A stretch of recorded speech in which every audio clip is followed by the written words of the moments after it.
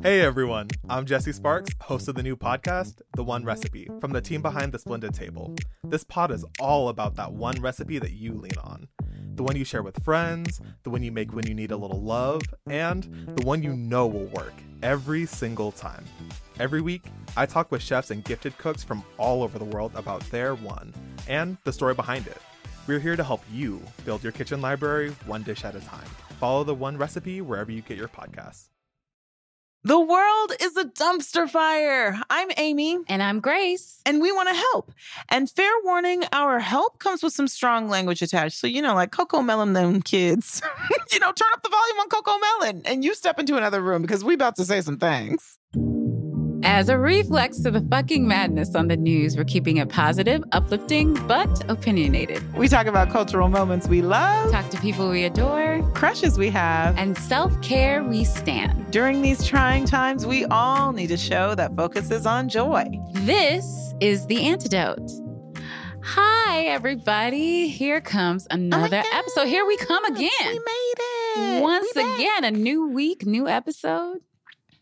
New thing to make me mad online. I'm a little annoyed at online shopping, to be honest. Oh, I just went back to a store I hadn't really shopped at in a few years, and my sizes are not my sizes anymore. Some things arrived, and I'm sending them back. Yeah, that's the thing about online shopping. It's so convenient because you're just like, oh, I'm just on my couch. I can look through all of these sweaters and dresses. But then, you just have to have faith that it's going to fit. And if it doesn't, I keep so many things that do not fit me because I don't want to go through the drama of taking it to the place to return it. The FedEx or the UPS, I don't feel like going. So I literally don't shop at stores that don't have easy return policies. Like I will check the return policy on a store. And if it's like, it costs $4.95 to return this and it must go to UPS, I'm like, oh, I guess you don't want me to shop here. I'm literally, unless it comes in a box and I can put tape right back on that box and push it out the door, I don't even shop there because I'm like, not worth it. I need convenience of all forms. No, I totally get it. I'm not proud of it, but it's the truth. It's my truth.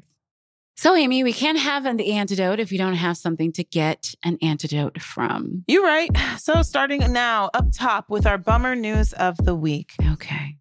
First thing, guys, you've heard these Black doctors facing discrimination. Like, this isn't new news, to be honest, but this particular story really made me upset. There's a 39-year-old doctor, Black doctor named Dr. Dare Adewumi. And if you know anything about me, you know that I love that name because that is Nigerian, who is a doctor in Atlanta. He filed a federal lawsuit against Wellstar Medical Group and Wellstar Health Systems, alleging employment discrimination based on race. He filed the lawsuit because he was fired from Wellstar Cobb Hospital in Austell, Georgia, which is in an Atlanta area hospital, where he led the neurosurgery practice. And the part that's frustrating is he filed this lawsuit, and then all of these other Black doctors in the area started coming out and sharing their own stories of completely random discrimination.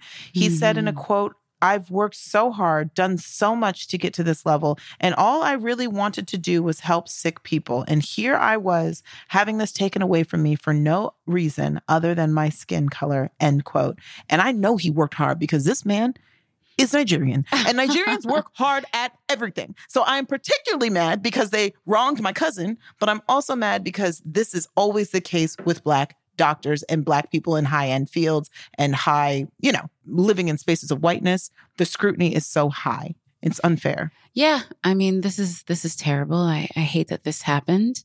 1,000% I hate that this happened. And I believe it. That is a real bummer that this guy was so discriminated against that he needed to file a lawsuit. So I believe that this happened. So I'm really sorry. And I hope he wins his coins because he deserves. Yeah, well, the bummer news doesn't stop there. Have you noticed that shit's real expensive lately? Amy, I have noticed.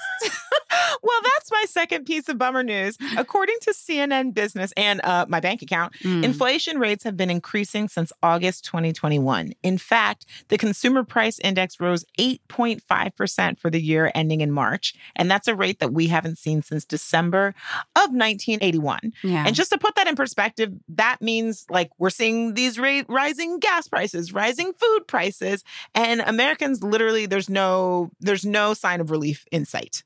Yeah. Well, yeah, I have noticed this. I went to the gas station and I remember, when I was driving a lot when I was, working on Insecure, I remember half a tank used to be like, I don't know, like $25 to $30. Girl, half a tank cost me $75. And I was just like, oh, whoa. I was like, okay, they really telling the truth about this inflation thing. You know what I'm saying? This is some bullshit. That's too much money to pay on gas for not even a whole tank. People are comparing it to the inflationary period after World War II. And they're saying that like, basically, back then, there were all these issues with decline on supply chains and there's all this pent-up demand because there has been such a tax on the supply chains. And that's what we're going through. Just like we talked about a couple of weeks ago with the shortage of baby formula. Like that it's all because supply chain issues are happening as a result of the pandemic. And that is leading to the inflation. And the pandemic's still here. And so I am panicked about the future of America. The sad thing about this is that the Federal Reserve has given very little guidance in general on how long they predict it will take for interest hikes to lower. And so it's kind of like, oh, just hold on. How long? We don't know. Anyway, how are you feeling right now, Grace? Well, I do feel like there's a little rain cloud. You know, in cartoons when they have that little rain cloud right over your head. Yeah. It's just raining just on you. That's kind of how I feel now after hearing all that bad news. How about you, Amy? Oh, no. Pretty much the same. So how about we get into the antidote and feel better? Yeah, let's get into the antidote. So this is the segment where we tell you about the culture we consumed and things we did this week that made us feel better about the bummer news. So Grace, what was your antidote this week? So my antidote is just a really fun, funny, sweet show that's actually written by a friend of mine. Oh, really? I know from Kimmy Schmidt.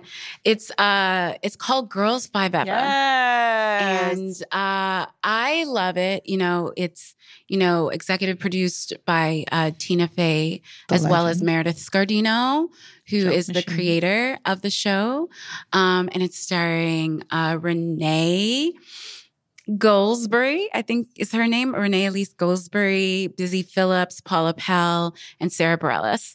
And it's about like old girl group from the 90s, and they're kind of reuniting to, start creating new music again. And it is just hard funny because, me and Amy talk about all the time that, comedy right now is always kind of dark. Like there's a lot of dramedies that sort of market themselves as comedies. And, I love a lot of those shows, as well. Like, but every so often I will go back to Frasier. I'll go back to The Office. I'll go back to A Different World or Living Single, because sometimes you just want to laugh and you don't want to like think about like the growth of this character or whatever. Like, you just want to like have a hard comedy with lots of jokes that's light and airy and beautiful. And that's what Girls 5 Eva is. I mean, obviously they are well-drawn, complex characters as well, but it's just like hard funny. You laugh so much. The music is amazing. It's by Jeff Richmond, who did the music for 30 Rock and stuff like that as well. And they figured out a way to keep this going in season 2, to keep it as funny and fresh as it was for season 1. So literally I rushed to my TV as soon as I realized that it had dropped, and I like watched one before work, and I was like, work starts at 9 a.m. and I was like watching it at like 7 a.m. I love a morning with watch. my Kashi cereal. I'm not going to lie. Sometimes I do that. I wake up up before work and I watch something in the morning. It feels so good. It feels like you're being bad. Like, ooh, it's Saturday. Yes, it's like, ooh, I should be saving this for later, but I'm just hitting it right out of the park. And so I ate my kashi and I ate it and I watched it and I laughed so much. And it just brought me such joy because I'm so proud of my friends for like creating a show that I love so much. And a lot of my friends actually worked on it as well. My friends are writers like Lauren Gerganis, AC Dungy, Matt Whitaker. So it's just such a joy to watch. So I would really hard recommend if you're just looking for something to watch. It's on Peacock, and just watch my friend's show. It's so funny, and I promise you'll laugh, and it'll be worth it. So, loving Girls 5 Eva really made me smile this week. How about your antidote, Amy? Well, your antidote was about watching television, and my antidote was about foods you eat while you watch television, like pasta. And my antidote was what goes on pasta, which is pesto. And I'll tell you why pesto is my antidote. I'm not a big pasta eater. I just like eating pasta.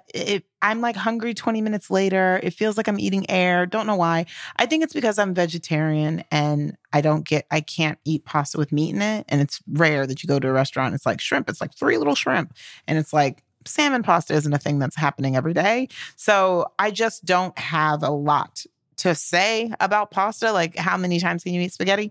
But I went out to eat with my co-host here, and I was like, I really love pesto, and I just don't have it often. Also, adding to the things that make it annoying to eat with me, I'm also lactose intolerant. And so most of the time pesto is made with dairy, so I avoid it.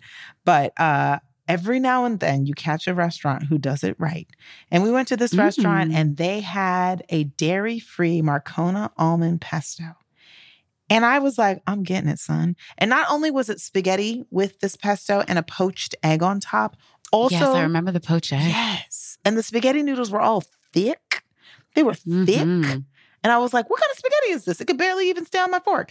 And it was just like dripping in pesto. Yeah, I love a thick spaghetti. You know, I like thickness in many forms. But I really like a thick spaghetti, and I really like pesto, and I really like pasta with an egg in it. Yeah. And I was like, this is so fancy and delicious. And I was like, I am savoring this. I was really, really hungry when we got to dinner, but I have pesto so rarely because it's never dairy-free that I was like, or it's rarely dairy-free. Places do it. That I was like, I'm going to savor this and savor every bite and enjoy it because this is a moment that doesn't happen often. And it's so funny to think of just like a meal at a restaurant, spaghetti, as a moment to have like an antidote or to savor. But it really did feel special because it's something that I see pasta on a menu and I'm like, not for me. Like, I'm just going to be hungry in 10 minutes. Yeah. And this was a time where I was full afterwards and I was happy and I got to taste something really delicious and I got to be with my friend. And I was like, this is my antidote, getting to have a leisurely, beautiful, sumptuous, delicious dinner with a dear friend and enjoy some pesto. I love that. I'm glad that I'm part of your antidote this week. It was a really lovely meal. And it was like we were sitting outside and we had like done something earlier together. And yeah, we got to see a lot of each other this weekend, which was really rare and nice. So yeah, that pesto was fire. It was really good. Thinking about that meal makes me hungry all over again. I'm going to get a snack. We'll be back after this break. Welcome back to The Antidote. We have a special guest today. Who is it, Grace? Well, this Emmy-nominated multi-hyphenate hails from Boston, Dorchester specifically. The New York Times called her one of the most exciting provocateurs in comedy right now. She is a stand-up. She's an actor and writer who's written for shows such as Saturday Night Live and That Damn Michael Che. Her HBO show, Pause, is a fresh new take on the late night talk show. She is accomplished and cool as fuck, and we are so excited to get to know her. Please welcome Sam Jay. Woo! Hey! We did it. What's up? We got it all in. You're like, that's everything, right? She's very impressive. She's very impressive. But we aren't here to talk about your many, many, many accomplishments, okay? We're here to get Z. So let's check in first. How are you feeling today? Like, for real, like not small talk. Like real talk. How am I feeling? Yeah. Exhausted, but not in a bad way. Like I've been exhausted for things I hate. So it's not a bad exhaustion, but I am like, I'm tired. Seems like it's never a break long enough because you know, like on your break, you're kind of thinking about what you got to do. You know, what's next? Creativity is weirdly draining in that way because it's all fueled by you and your ideas. So you're just constantly like, what do I got up here? Yeah. But it's all good stuff, and like I feel like I'm like growing as a person. I woke up today feeling I'm figuring it out. Nice. And could you say a little bit more about that? Like figuring it out professionally, figuring it out personally? All of it, I think. The balance of it, like how I'm going to interact with all of it and come out the other side a whole person. Mm-hmm. Yeah, I love that. Well, let's keep these good vibes going. We need that right now. This show is called The Antidote because life is hard and we all need different antidotes to deal with the bullshit. So I want to ask you, Sam, what is your antidote? In other words, what's something non-work related that's bringing you joy this week or this month? My friends are like Jack's in town. You know, Jack Knight is also a part of Bust Down and one of my closest friends, and he's been here because we're working on Pause season 2. And so I get into like jam with my homies, and you know, we're going to Boston to do a scout because we're shooting probably 2 episodes of Pause in Boston this season. And so I'm excited to go home and be like scouting my hometown for like my TV show. That's kind of like what the hell? And like Jack's going to be there. So I get to kind of show him where I grew up and stuff. We've never like been to Boston together. So like in a corny, cheesy friend way, I'm like, I'm going to show my friend my whole town at the same time. That's exciting. Bust Down. We're going to do a show and a screening Saturday. So I'm like, I've got a few things to be excited about. That's wonderful. And like, what is your relationship to your hometown? Like, do you feel like, I don't know, I have like complicated feelings about my hometown. Like, I don't, like, there's love there, but also I left for a reason. Yeah, I left for a reason. I mean, I think that's like the deal with hometowns, you know? But I love Boston. My family's still there. When I go home, it feels like home, but it's hometown shit. 2 days and I'm like, I did enough. I got it. I'm ready to go. Wait, what's your max number? Is it really 2 days? Like 2-3 days. Oh, like, wow. We've done it all. Yours is lower than mine. Love y'all so much. Yeah, for me, it's a week. A week is like once I've been there a week, I'm just like, get me back to the coasts. But I love that you're so close to like old friends. And I always feel like part of what becomes an antidote over time are the people who knew you when. And especially like since so many of your friends are comics, you guys are all coming up together and doing the same things, but they also knew you when. So knowing a few of where the bodies are buried. Yeah, for sure. I mean, I've known Jack since maybe six years now since I started. So like, he knows like when I was broke as shit and insecure and nervous it wasn't gonna work out, and just those days when I was like, bro, I don't know what I'm gonna do. You know what I mean? I think that's what it is. The longer you live, the more you have like all these different like factions of your life. When I was growing up, I've had so many nicknames, and that's how you know when people knew me is what they call me. Like in college, I was Amy J. And after I left school, I was Amy, like double Amy. And now I'm just Amy. But like, I'm like, when you encounter people from the past and you're like having to be like, oh yeah, don't call me that. Yeah. That's not my nickname here. Well, speaking of being broke for a while, I loved the financial episode of Pause, Money in the American Way. I watched that 3 times. I just wanted to absorb it because like there's such I don't know. It's so hard to feel in any way financially unburdened or financially free. And I felt like you explored that so well, even with the people you talked to. And I wonder, has taking control of your finances been an antidote for you in these wild times? Do you feel like you're in control or not? Does it ever come? I'm still buying too much shit, and I can relate. I'm still buying too much stuff and working on it. You know what I mean? I'm trying to get my shit together. Let me just say that. Fair enough. Yeah, I mean, I have a luxury problem that I developed during the pandemic. I like started watching all these YouTube girls like tell me about what Gucci's coming out next, and then I go and buy it. I like stuff. It's a problem. We're actually exploring it in this pause season 2. It's like a episode we're doing around addiction, and I'm talking about my I like stuff. Yeah. Well, I need to watch that one in particular because I have that same affliction. Yeah. It's bad.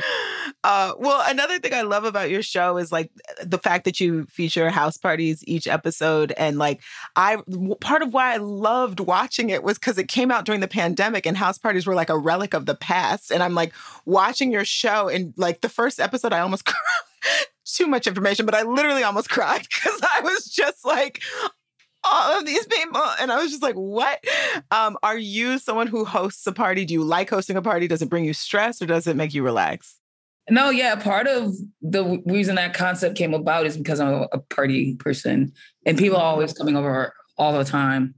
And I was just trying to get it closer to feeling like me and not contrived. And I'm always drunk in my house screaming at somebody about something that I believe in at the time, you know? So I was like, oh, that might be a good setup for this to allow like, you know, these ideas to come through. And also I just think that that's what people do, you know, especially when you're like in your 30s, you're not doing a lot of like douche clubbing. You're like hanging out in your crib, arguing over some bullshit till it's 2 a.m. because you won't let a point go. And like, it just, I think, allows for real dialogue to happen because the stakes are very low. I feel like when you're at a desk doing the standard desk show, you're now an authority. And so you have to be correct. It was something that me and Princess talked about a lot. And I was like, I just don't want to have to be right. You know, I want to have room to make mistakes in this show. I want to have room to grow in this show. I want to, you know, and I think we're doing more of that this season where I can go out in the world because of the less COVID rules. We can really get out in the world this time. And, you know, just learning things through these interviews where I come out on the other end going, oh, maybe I think differently now based on these experiences. And I wanted to give myself space for that. And a desk just doesn't seem to allow that type of personal growth to happen. And so the stakes are so low that people feel comfortable saying what they think because we're all saying what we think. And then on top of that, it gives room for error or not having the cleanest opinion. Yeah, it feels more like a conversation rather than an interview. Yeah. Yeah, and it feels super Black because I feel like the way that the looseness of the way you talk to people, it just made me miss, like, just like Amy was saying, just made me miss just those late night parties where you aren't censoring yourself, quote unquote, mixed company. So you feel like it's all small talk. And that's what I really love about, you know, those parts of the show. Thank you so much. But when you are drunk in your house, what's your drink of choice? Like, I drink tequila. I'm a tequila girl. Oh my God. Wait, tequila and what? Just straight? Sometimes just on the rocks with an orange. Most of the time, just on the rocks with an orange. Wow. I'm a grown up. I'm a grown up. You grown. Right now, I got a little OJ in it because my girl made it. But usually, just a little orange. Tequila gives me a headache. Tequila grace is a grace that you don't necessarily want to meet. No, she a lot of fun. Oh, when me and Amy went to Mexico, we did a tequila tasting. It was great. We learned a lot about mezcal and all the different. We did that too. Me and my fiance. I just got engaged. We did that. Oh, congratulations! You heard it here first. No, I'm joking. Exclusive. Do you have like an engagement story that you would be willing to share? Okay. Yeah, come on. All right. I love love. Well, I proposed on my birthday. So I love that. My birthday party was a good way to mask an engagement situation. And a good way to get her friends in town and stuff. Yeah. And to pressure her to say yes, because that would have sucked. Like for my birthday. But yeah, a good way to get her friends in town without her being like, what are these people doing here? But like everyone's just here for a party. And I threw like a really big 40th birthday party and got everybody together. Her best friend was actually moving to Japan. She's in the military. She's a military wife. So they were moving off to Japan. So I wanted to do it before her best friend left because I knew it would be really important for her to have her there. That's fine. And then I got of course, When Got the Ring and all that. I had already picked all that out. And then I got a saxophonist to come in and play Caught Up in the Rapture by Anita Baker. Kenny G. And Kenny, not Kenny G, but also Kanye Kenny G shit, but it was not Kenny G. But I got a saxophonist to play Caught Up in the Rapture, which we kind of fell in love to Anita Baker. Like we had the night we had sex, the next morning she was playing Anita Baker, and I was like, I fucking love Anita Baker. And then we just like listened to Anita Baker all day and like laid around the bed and stuff. So it's like kind of one of those songs that brings back all those like good old memories of how we met. And she was drunk and high because it was a party. So she didn't know what was going on. So as I was like saying the stuff, and also I was trying to create an intimate moment within a public moment. Yeah. So like the saxophonist is playing, like I'm talking in her ear because the things I needed to say to her were personal and not for everyone to hear. And she's like, what? And she's just like, like get to the point, bitch, because she thinks I'm in one of my. Sometimes I get drunk and I rant. I do. I get drunk. I corner her and I hit her with these heavy rants of like, this is what we need to be doing. You know what I mean? So she thought I was hitting her with one of these, and she wanted to go dance. So she was like, and then finally she realized like there's a saxophonist right next to you, and like a moment is happening, and then she just started crying, and the ahs got more and more like high pitched because she was bawling. And then I dropped the knee like an old school G, you know. Love it. That's when she married me, and there was a Ninja Turtle there. Wait, because what? Please explain. I had a '90s theme party, and I'm a giant child, and so you're gonna be like, it was New York. So I love it. Was it Donatello? That's my favorite. No, because it was a party, and because it was a '90s theme party, and I wanted a Ninja Turtle to pass out pizza. So of course I got Michelangelo. Brilliant. He's the party dude, and so Michelangelo was there to hand out pizza, and the most famous photo that all our friends shared of the engagement is me down on one knee like this with Michelangelo standing on the side like this. Oh my God. I love it so much. That is so, wow, you do throw a good party, first of all. That is incredible. The way you thought everything through. You know what I'm saying? That the Ninja Turtle is doing pizza because Ninja Turtles love pizza. It's a 90s themed party. Yes. You had the saxophonist there. Oh my God. It sounds like a... Yeah, it was nice. She was dressed as like Little Kim, but she had the Chanel. Yes. With the strip. And I was dressed like Fresh Prince with the inside out blazer. Oh, I love that. We had fun. It so much. We came in like Puffy and Mace, and we had on shiny suits, and then more money, more problems, and then we took them off. And then I'm going to make a request. What? If me and Amy are ever in New York, when you're having a party, we would love to come. One time. And you could be like, this is going to be a small one. I'll invite them so they don't embarrass me. And we'll just roll through. You can even get to the time when we have to leave by. So we don't fuck up the vibe because we're nerds. Just like merrier. Pop in and pop out. The more the merrier, for sure. That's great. Are there any antidotes that you do together as a couple? Things that you do to like self-care for each other? We like to get high and go to the museum. Like she'll do an edible, I'll do an edible too. Or sometimes I do shrooms. She doesn't mess with shrooms. But like we like to get high and go to museums a lot. That's one of our jams, especially when we go somewhere like out the country. That's like that is the move. It's like psychedelics in the museum is fun times. Well, what would you say is your proudest non-career related accomplishment that you have? Honestly, it is the growth that I've had in my relationship. I feel like I've really turned a corner, and I'm starting to learn how to prioritize my relationship. And that was such a hard thing for me to find the balance between that career and just my own selfish wants. And you know, just really, I feel like I'm getting into this real settled place in that, and really learning how to put it first. And when I do that, not thinking, oh, I'm prioritizing my fiance over myself, or I'm sacrificing something I want to do for something she wants to do, but it's a prioritizing of the whole relationship, because the relationship is something that I want and that I want to see grow. And just kind of turning that corner and gaining that understanding and really stepping up to the plate to try to implement that has been something that I've been proud of.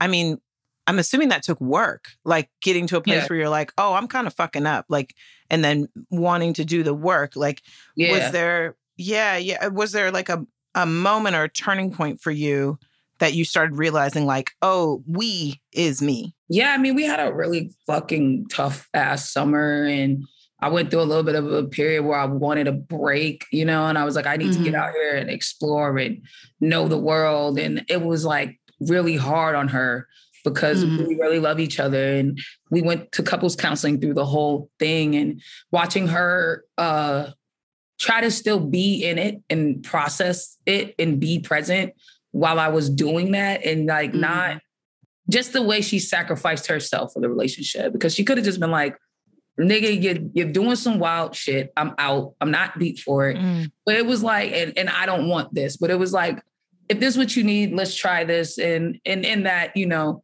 I think keeping the therapy going was a good tool to have this person kind of navigating us through whatever that was. And by the end of the summer, I was just like, I don't really want to be out here. I think I liked the idea of it more than what it actually was. I think because let me tell you, the streets are not great. I don't like the streets. And I think I'm in them. I don't like the streets. They're not great. I think I was just feeling controlled, and I have a problem with that. And I was just feeling like she was smothering me a bit, and all my choices weren't my own anymore. And I needed to feel individual again.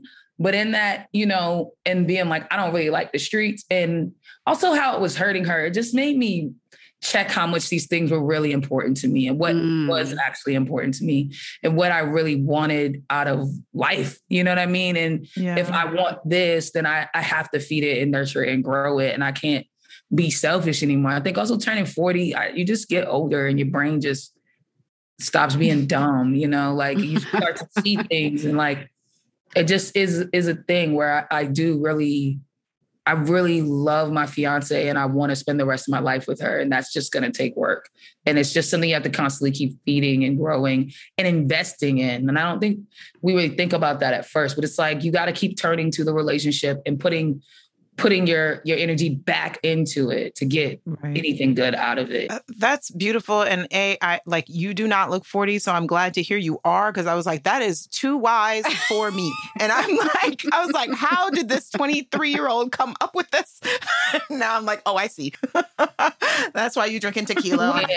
I'm just living grown up. You're being grown. And that is meaningful to me, because I literally right now am in a place where I'm still dating, but it's really hard for me to prioritize that kind of stuff in front of my career right now, because like I'm just used to the grind. So I felt like that was a word for me to like think about, what do I really want for my life? And if I want relationship, then I need to pour into it. You have to make room for it. Yeah, it just doesn't like nurture itself, and it's like there's a lot. It's a lot to it, but she's absolutely worth it because she pours back into me. You know what I mean? And without that balance, I don't know if these other things would feel as good or matter as much without what I have on the other side of it. So it's like they're both very important. I'm assuming that your new show Bust Down doesn't tackle heavy topics like this. It's a full-ass comedy. Is there anything you can share that, because comedy is a huge antidote for everybody, you know, everybody, especially during these crazy times. Is there anything you can share about the show? I don't know. You know, it's a fun,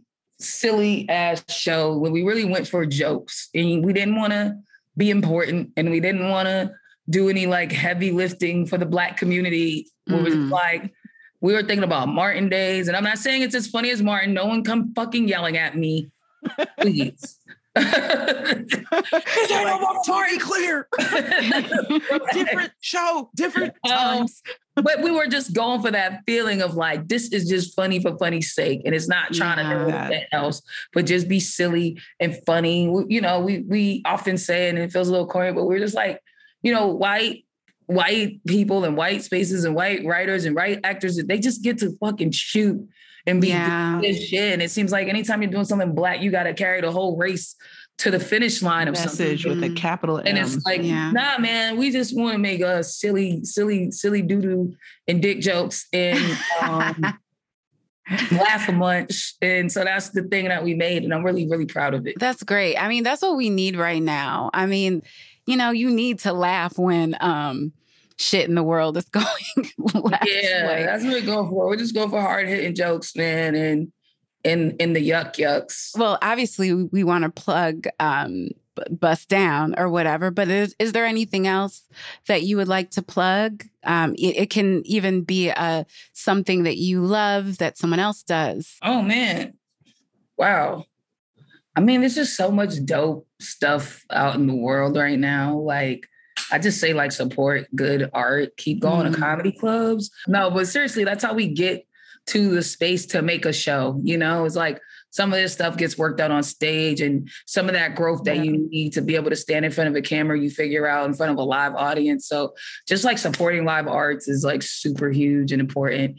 And I would just encourage people to do that. Plus it's fun. Things that I have coming up. I mean, the most important thing really is Bust Down on March 10th on Peacock TV. Mm-hmm. It is like a passion project, a thing I made with my best friends. And I really got to watch them grind and shine and like grow. And it was just like a really beautiful thing to make and watch. And we hope people really dig it and laugh a whole lot. Watch Abbott Elementary because I love Quinta, and that's yes, we are big fans here of Abbott Elementary. Or Abbott, you know, just get out there and watch the shit that's good. And Sam, where can people find you on the internet? I don't want you people finding me on the internet. No, you can find me at Sam J Comic on any Instagram or Twitter. It's both Sam J Comic. I love you're just like, no, please don't. In fact, don't at me, please. No, please don't. I really don't. I hate it. Thank you so much, Sam. This was delightful. It was great. Thank you, guys. Yes, thank you. Okay, now we're going to do our creative tap in which we tip into our creativity. Amy and I are both writers, so being creative brings us joy. And this is a podcast about joy. So Grace is going to surprise me with a quote about creativity, and I'm going to let her know what it makes me think. Here we go. I cannot expect even my own art to provide all of the answers, only to hope it keeps asking the right questions. That is by Grace Hartigan. I'll read it one more time. I cannot expect even my own art to provide all of the answers, only to hope it keeps asking the right questions. Grace Hartigan. I had a professor in college who said art and entertainment is the only medium through which culture gets to have a conversation with itself. He used to say that because it's like we're watching it in real time as we're living, and it's like people from our time doing a thing before our eyes. And that's what this quote makes me think of, because it sort of makes me think that you engage with art, with character, with story, because you're trying to figure out or trying to assess or examine something about the human condition, not because you know it. Like I can know where a character is from or like what they're doing in a scene, but the idea of character, I feel the best characters are close to people, and people are evolving, and they're never set. They're never fixed. They're on a journey. That's why we talk about the character's journey. Mm-hmm. So to me, I think the quote makes me think of that. Like we're engaging in a conversation with ourselves or with our heart, as the quote says. And it's not about answering. It's about having a conversation. So maybe even though she says asking questions, for me, I almost think it's like learning, having a conversation. Yeah. What do you think? That's great. I guess what it made me think of is the fact that I thought that I would get to a point in my artistic life where I did it right, if that makes sense. So constantly, you know, as artists, you're striving to reach the highest level of achievement in whatever art that you choose. And so if you're trying to reach the highest level of achievement in whatever art that you choose, you think that there's a right way to do it and there's a wrong way to do it. Yeah. And this script is either right or it's wrong. It's either bad or it's good. But as I've gotten further into this path of being a writer, being a creative, I have learned that sometimes it's not being right or being wrong, or this is bad or this is good. It's almost a step on the way to getting to your highest artistic expression. So sometimes, though, you had to write those bad scripts or those bad jokes, or, you had to go through that in order to get over to the other side. So it's not about a piece of work being right or wrong. It's asking the question of, okay, like in this particular piece of art, what are you learning? How is it getting closer to the ideal thing that you want to make, rather than judging it so harshly, which is what I definitely used to do. So every time I write a movie or I would do something, I'd be like, oh, is this achieving what these like artists that I look up to have achieved? And I used to judge myself against that. So now I don't do that anymore. I was just like, what is the best version of Grace and Grace's work that I can achieve? Which is growth. But at the same time, sometimes I still am just like, is this right and is that wrong? And the only way to judge right or wrong is comparing it to something. So I'm still at some point comparing it somehow to other people's work. So this is just kind of like a reminder, like, bring it back to you, girl. And like, what did you learn through creating this script or this character or this podcast? Like, what did you learn that's bringing it closer to your best self? Because that's really all you can do. That's really all you can achieve. Yeah, I feel you. I think that sounds really relatable. Good quote. Okay, thanks for listening to The Antidote. We hope this injected a little bit of joy into your week. I know it did mine. How about you, Amy? I feel good, girl. We should do this again sometime. Oh, we'll be here next week. And in the meantime, if you'd like to follow us on social, follow me, Grace, at GraceyAct. That's GRACYACT. And follow me, Amy, at Amy Aniobi. That's AMYANIOBI. And follow the show at The Antidote Pod. That's the with 2 E's. If you like feeling good about yourself, please subscribe and rate us 5 stars at Apple Podcasts or wherever you get your podcasts. Goodbye. And support some live art. The Antidote is hosted by us, Amy Aniobi and Grace Edwards. It's produced by Jenna Hanchard, and our associate producer is Taylor Polidor. Our executive producer is Erica Krause, and our editor is Erica Janik. Sound mixing by Alex Simpson. Digital production by Mishu Sayuni. Talent booking by Marianne Ways. Our theme music was composed and produced by TT the Artist and Cosmo the Truth. APM studio executives in charge are Chandra Kavati, Alex Shafford, and Joanne Griffith. Concept created by Amy Aniobi and Grace Edwards. Send us your antidotes at antidoteshow.org. And remember to follow us on social media at The Antidote Pod. That's the with 2 E's. The Antidote is a production of American Public Media. That's right.